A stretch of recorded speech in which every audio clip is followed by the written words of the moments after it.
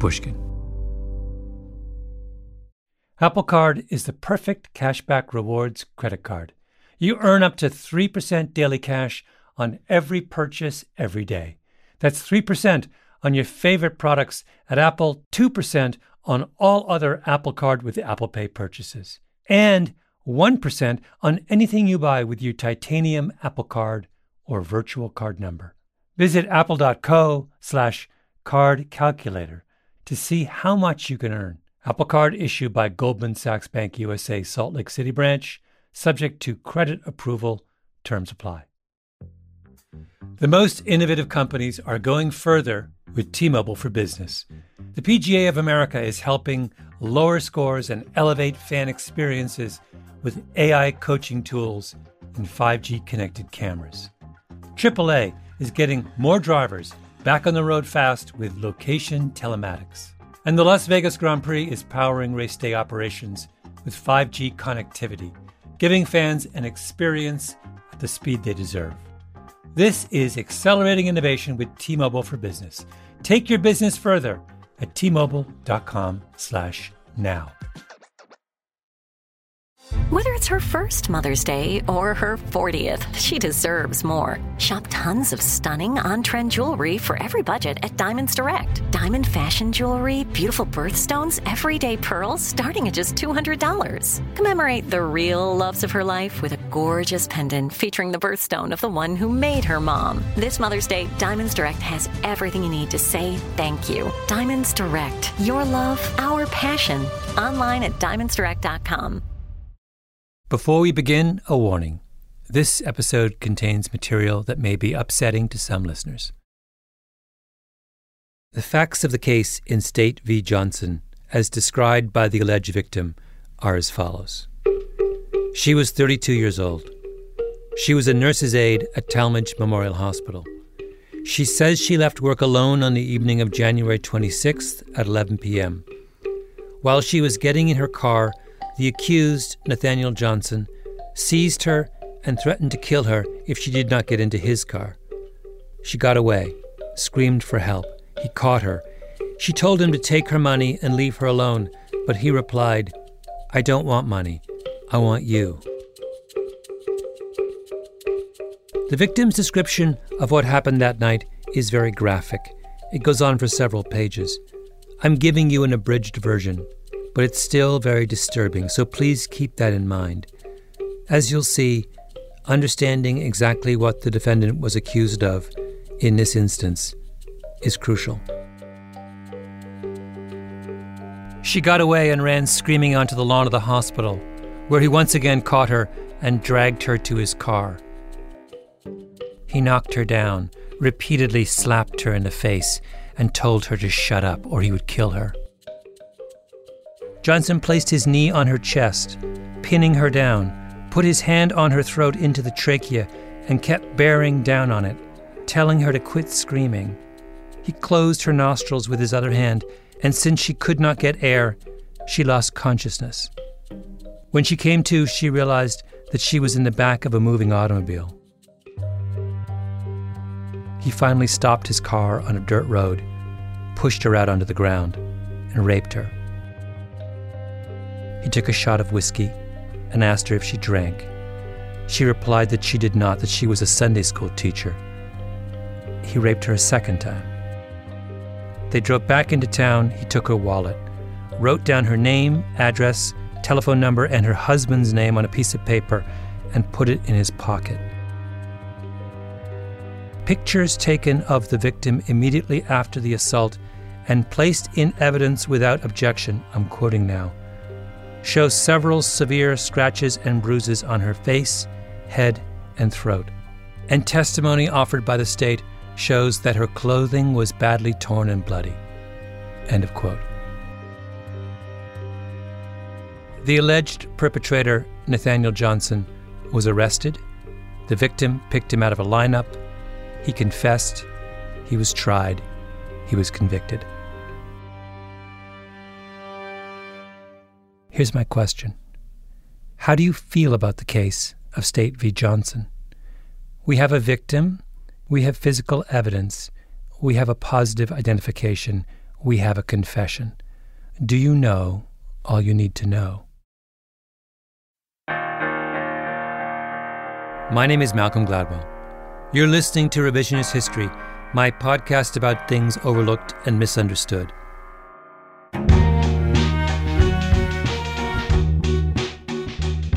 In the course of this season, I have been preoccupied with the subject of power, the particular power of friendship, the way shifts in power change the way we remember the past. And with this episode and the next one, I want to return to that subject one more time and focus on our reluctance to acknowledge the role of power, the way we pretend that we can make sense of the world without first clarifying who has the power and who does not.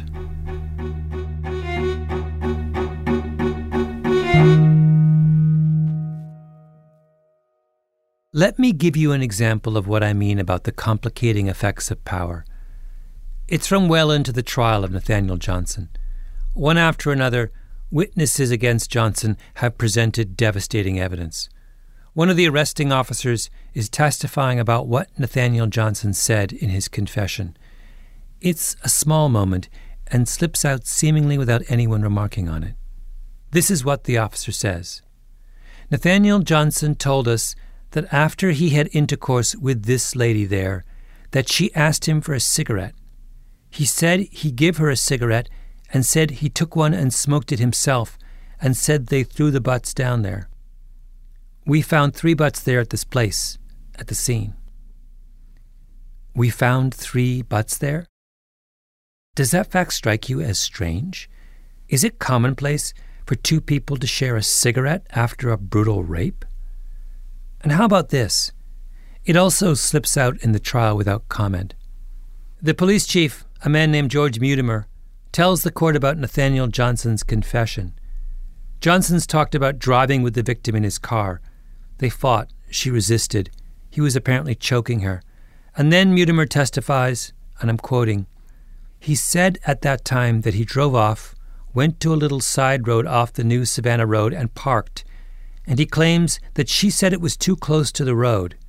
He drove on maybe half a city block further and parked."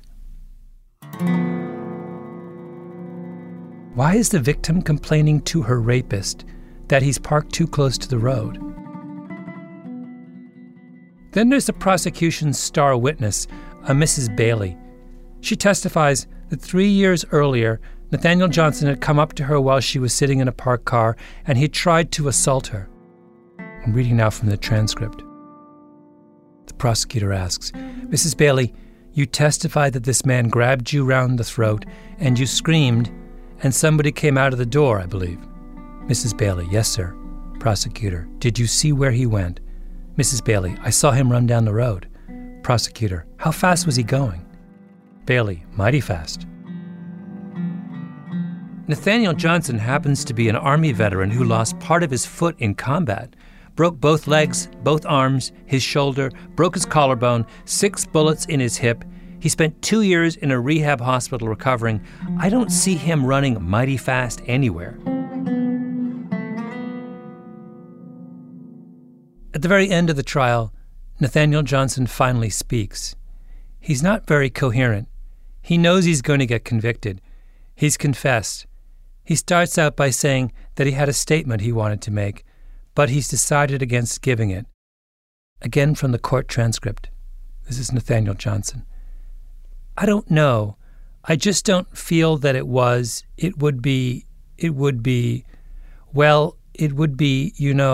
for me to say it, but to tell the truth about it, well," makes you wonder.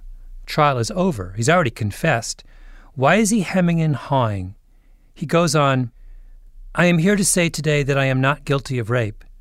I won't give this statement which would run the facts down on what really happened and everything, to keep from bringing a disturbment in a century of colored and white at this time. I don't want to be responsible for it."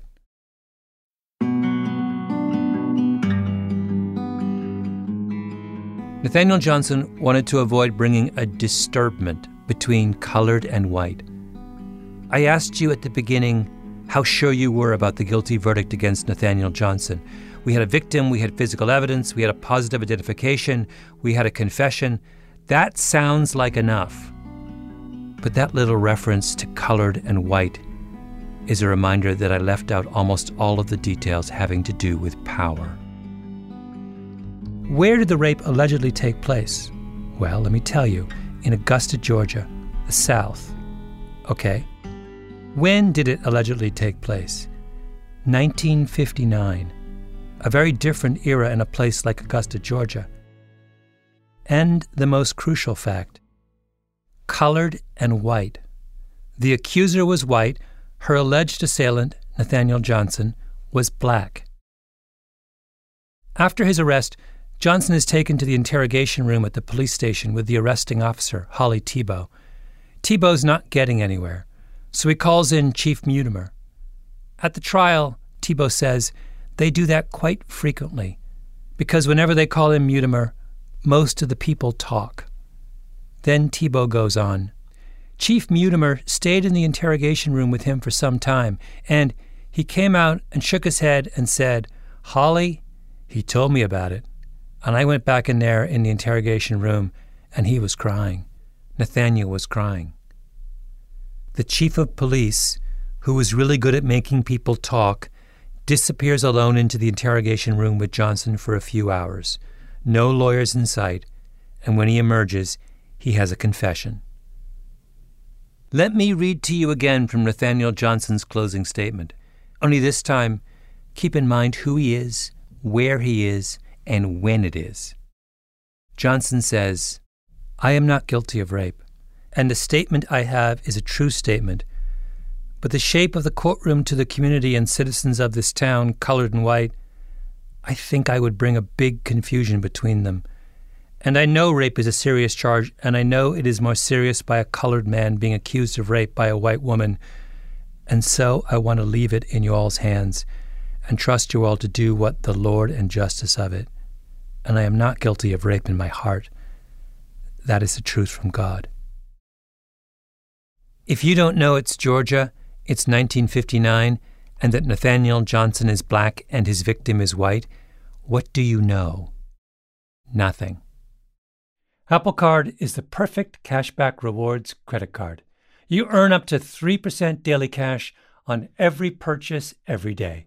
That's 3% on your favorite products at Apple, 2% on all other Apple Card with Apple Pay purchases, and 1% on anything you buy with your titanium Apple Card or virtual card number. Visit apple.co/card calculator to see how much you can earn. Apple Card issued by Goldman Sachs Bank USA Salt Lake City branch, subject to credit approval, terms apply.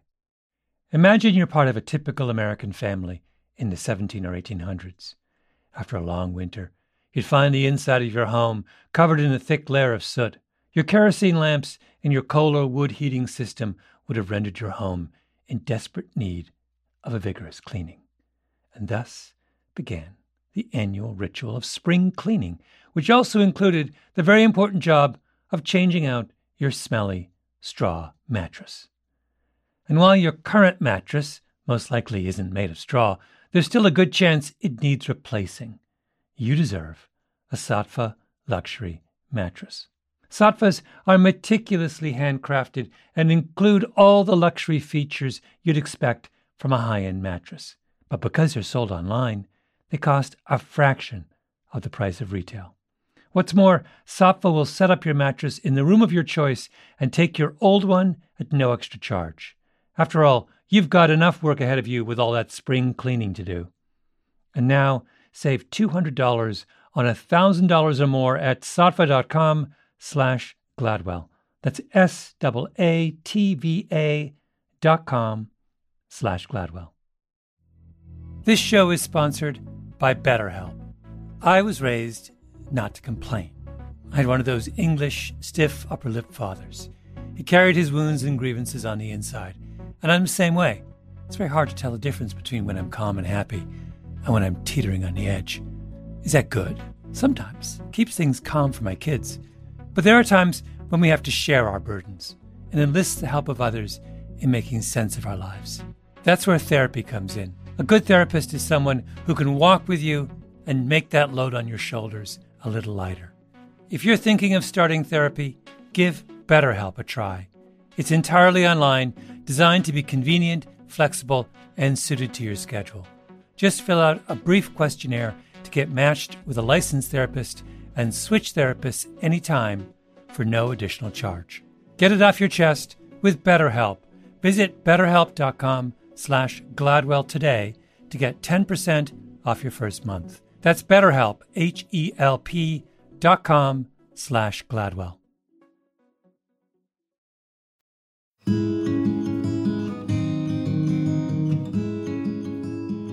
In Georgia, there is a lineage of civil rights lawyers, a tradition. It begins with a man named A.T. Walden, born in 1885 to two former slaves in Fort Valley, Georgia. When I was a kid, and Austin Thomas Walden, who finished University of Michigan in 1912, would come to my church for the St. Cecilia Vesper Hour, and I sang in the St. Cecilia choir. And I would hear him speak about segregation, and he would say, "I'll be glad when you're dead, you rascal, you." So I grew up wanting to be a lawyer like Austin T. Walden.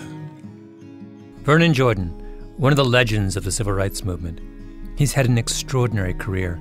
He ran the Urban League for years. He was a close confidant of President Clinton, a deal maker on Wall Street. He's 81 years old. He must be 6'4", impeccable Southern manners, a long, impassive face. When he talks to you, he leans down from his great height and lowers his voice. So in 1965, as a very young lawyer, I was asked to give the Emancipation Proclamation Day speech. I went to see Jordan in his office in Rockefeller Center. I wore a suit. I was told I had to. Vernon likes people to dress properly. He began by describing his induction into the civil rights fraternity, the day the Georgia NAACP asked him to speak. Walden was on this pulpit with braces on his legs. He could hardly move. And when I finished, Walden struggled up to me and said, "You hit a home run, son, you hit a home run." That was the laying on of hands. That was the blessing.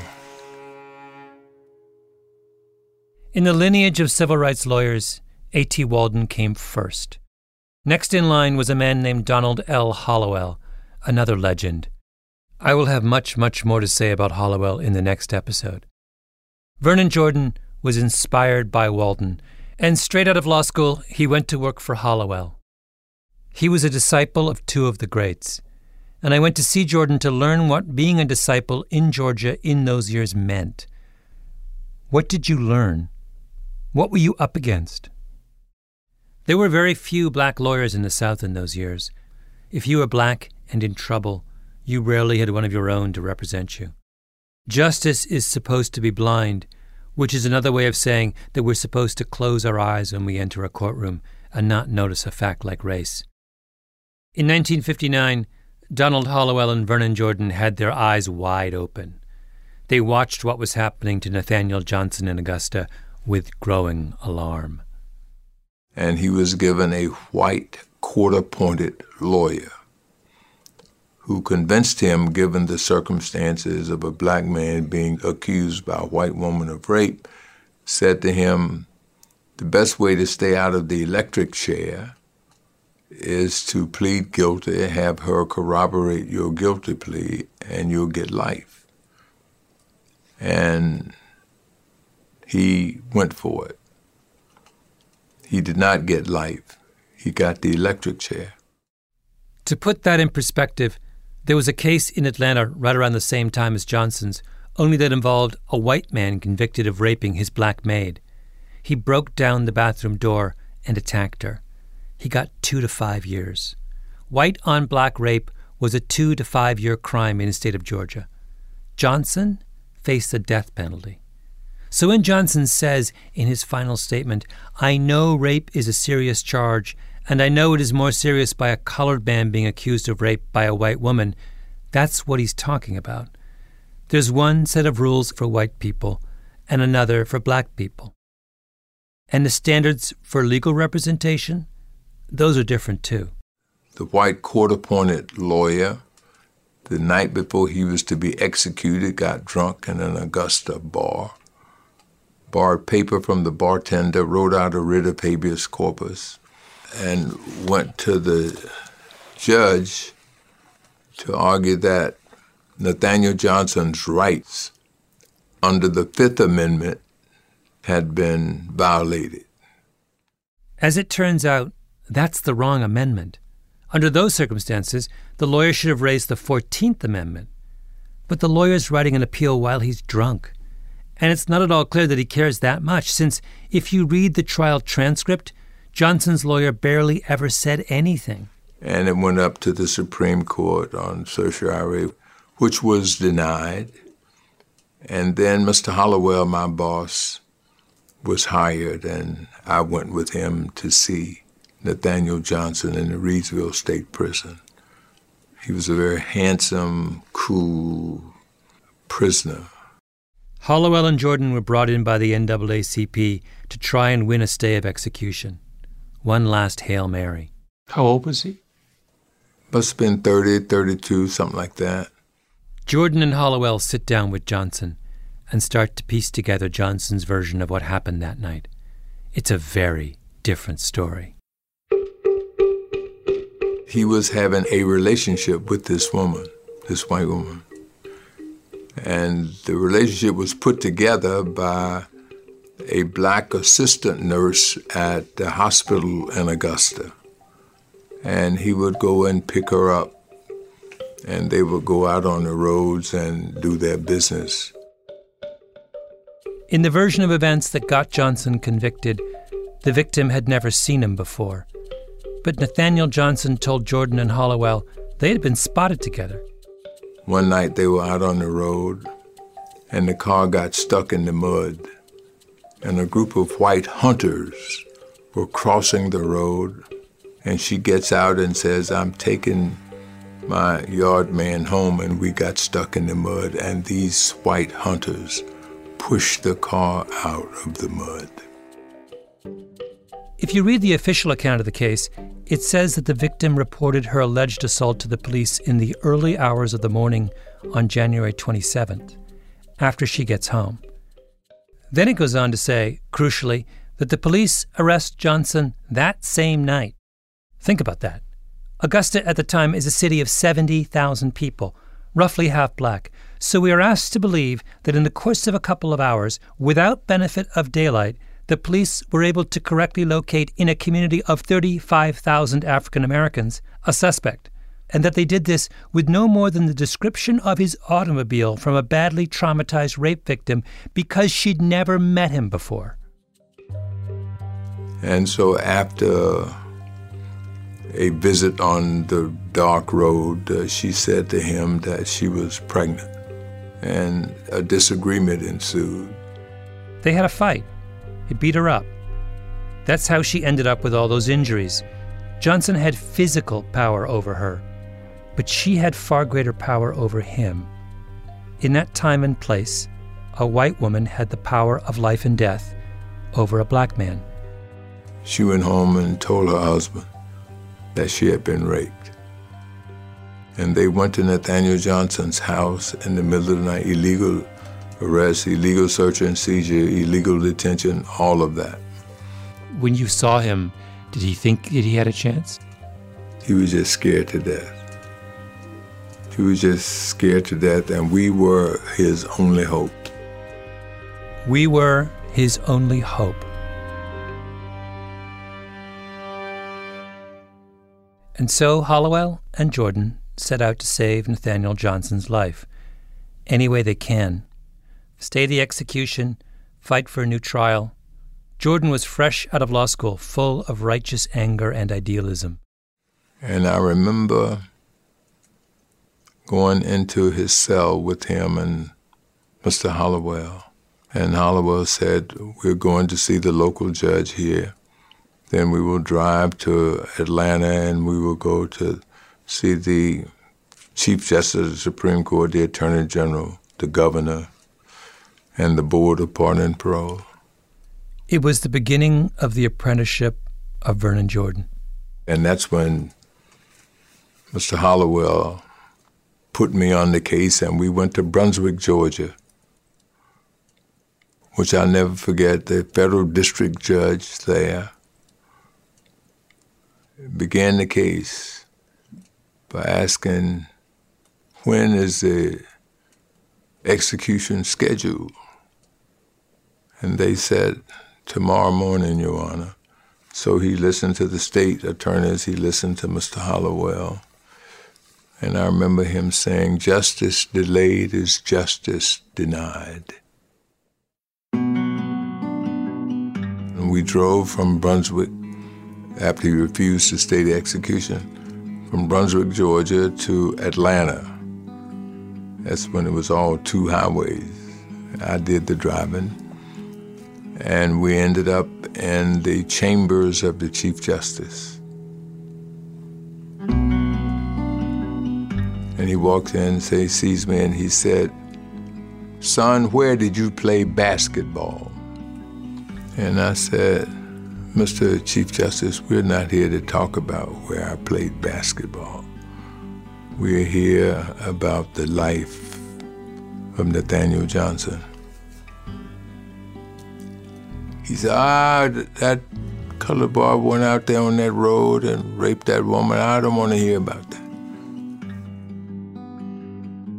We then go from his chambers to the next building where the Attorney General was. The secretary picks up the phone and says to the Attorney General, Mr. Attorney General, there are two boys out here to see you. The Attorney General of Georgia, Henry Neal, did not invite us into his office. He came out and stood behind the secretary's desk and said that the governor was out of town and the governor would not stay the execution. And we left and went to the Board of Pardon and Parole. And as we walked in the door, he said, Hollowell, you're too late. Nathaniel Johnson is on his way to the electric chair. There was nothing more for them to do. And I said, Mr. Hollowell, I would like to have the rest of the day off. He said, fine. And I had on a light beige Haspel suit that I had gotten for graduation. And I walked down Hunter Street home. It was 85, 90 degrees in Atlanta. And I'm walking alone thinking what I had just witnessed. Thinking about the first time I saw him and thinking about seeing him the night before he died. And I just walked home crying.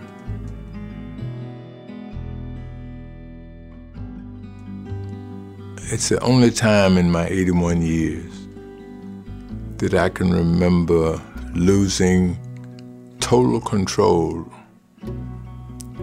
and just urinated all over myself on my brand new beige suit. I remember that as vividly as I see you right now.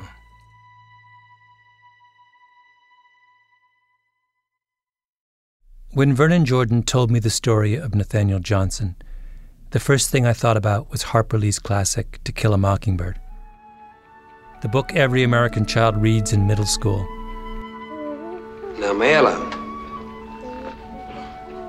suppose you tell us just what happened, huh?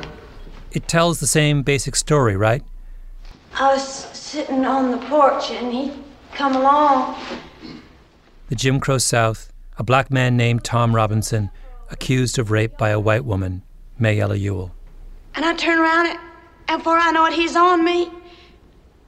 But Tom Robinson's lawyer, Atticus Finch, is white. which of course changes everything.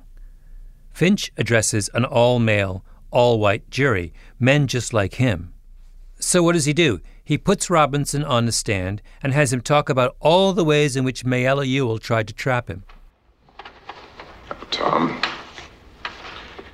were you acquainted with Mayella Violet Ewell? I had to pass her place going to and from the field every day. Robinson says he just happened to be walking by Mayella's house. She asks him to come in and help her dismantle a piece of furniture. Then she hugs him around the waist. She scared me so bad I hopped down and turned the chair over. That was the only thing. Under Atticus Finch's careful direction, Robinson then says one more thing. And by the way, if you've watched the famous Gregory Peck movie version of To Kill a Mockingbird, the one you've been hearing, you won't find these lines. Here's how it's originally written. She reached up and kissed me on the side of the face. She says she never kissed a grown man before, and she might as well kiss a nigger. She says what her papa do to her don't count. She says, kiss me back, nigger. I say, Miss Mayella, let me out of here. And I tried to run, but she got her back to the door, and I had to push her. I didn't want to harm her, Mr. Finch, and I say, let me pass. But just when I say it, Mr. Ewell yonder hollered through a window. What did he say? Tom Robinson shut his eyes tight. He says, you goddamn whore, I'll kill you.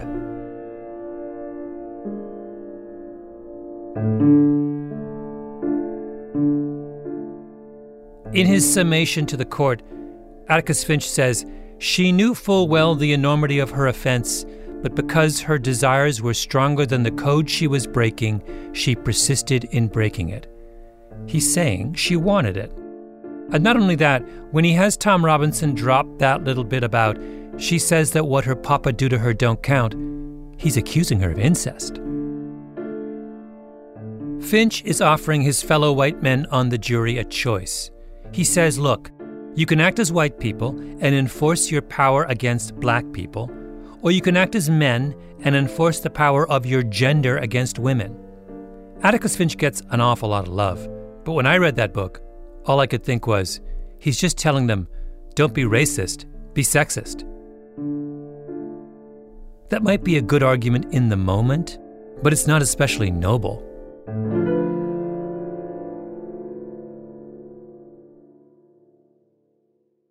When Vernon Jordan is walking through the streets of Atlanta with that humiliating stain spreading down his beige suit, he knows he doesn't have the same freedom that an Atticus Finch has. Finch is free to say whatever he wants to the jury. That's the privilege of his race and position. But Jordan is powerless. That's also why Nathaniel Johnson didn't even bother to defend himself in court. He said, I know the truth, but what's the point? Remember what Johnson said. I would say that the reason I won't give this statement, which would run the facts down on what really happened and everything, to keep from bringing a disturbment in a century of colored and white at this time. I don't want to be responsible for it. When you went on those rounds, was no one interested in hearing the facts of the case? No. That includes the federal district judge. That includes a local judge in Reidsville, the Chief Justice, the Attorney General, and the Board of Pardon and Paroles. It was over. It was done. Do you think they honestly believed it was a case of rape? Or do you think that they... It didn't matter. It was a white woman and a black man doing something that was out of the question in the South. And the court-appointed lawyer had to know that it was a consensual relationship. Yeah. So it's just a kind of, they weren't even going to the trouble of thinking it through. Nobody was interested in justice.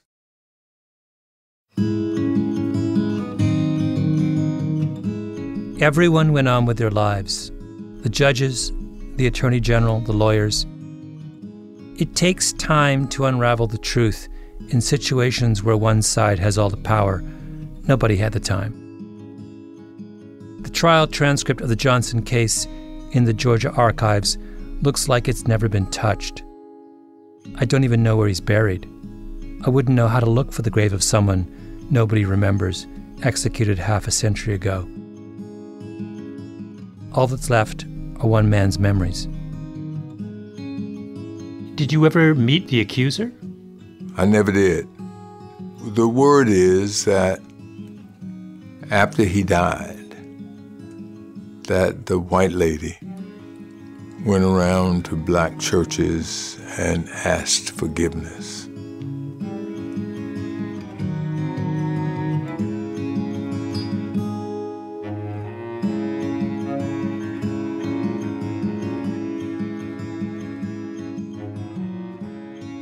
Revisionist History is produced by Mia Lobel and Jacob Smith with Camille Baptista, Stephanie Daniel, and Xiomara Martinez-White. Our editor is Julia Barton. Flawn Williams is our engineer. Original music by Luis Guerra. Special thanks to Andy Bowers and Jacob Weisberg at Panoply. I'm Malcolm Gladwell.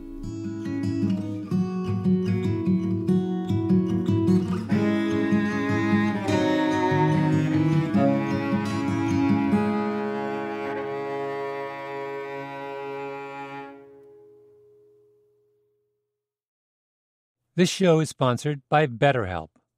It's a simple truth. No matter who you are, mental health challenges can affect you, and how you manage them can make all the difference. That's why everyone should have access to mental health support that meets them where they are and helps them get through their day. BetterHelp provides online therapy on your schedule. It's flexible, simple to use, and more affordable than in-person therapy. Connect with a licensed therapist selected just for you. Learn more at BetterHelp.com. That's better, HELP.com. Did you know some travel credit cards offer 10x points on your spending?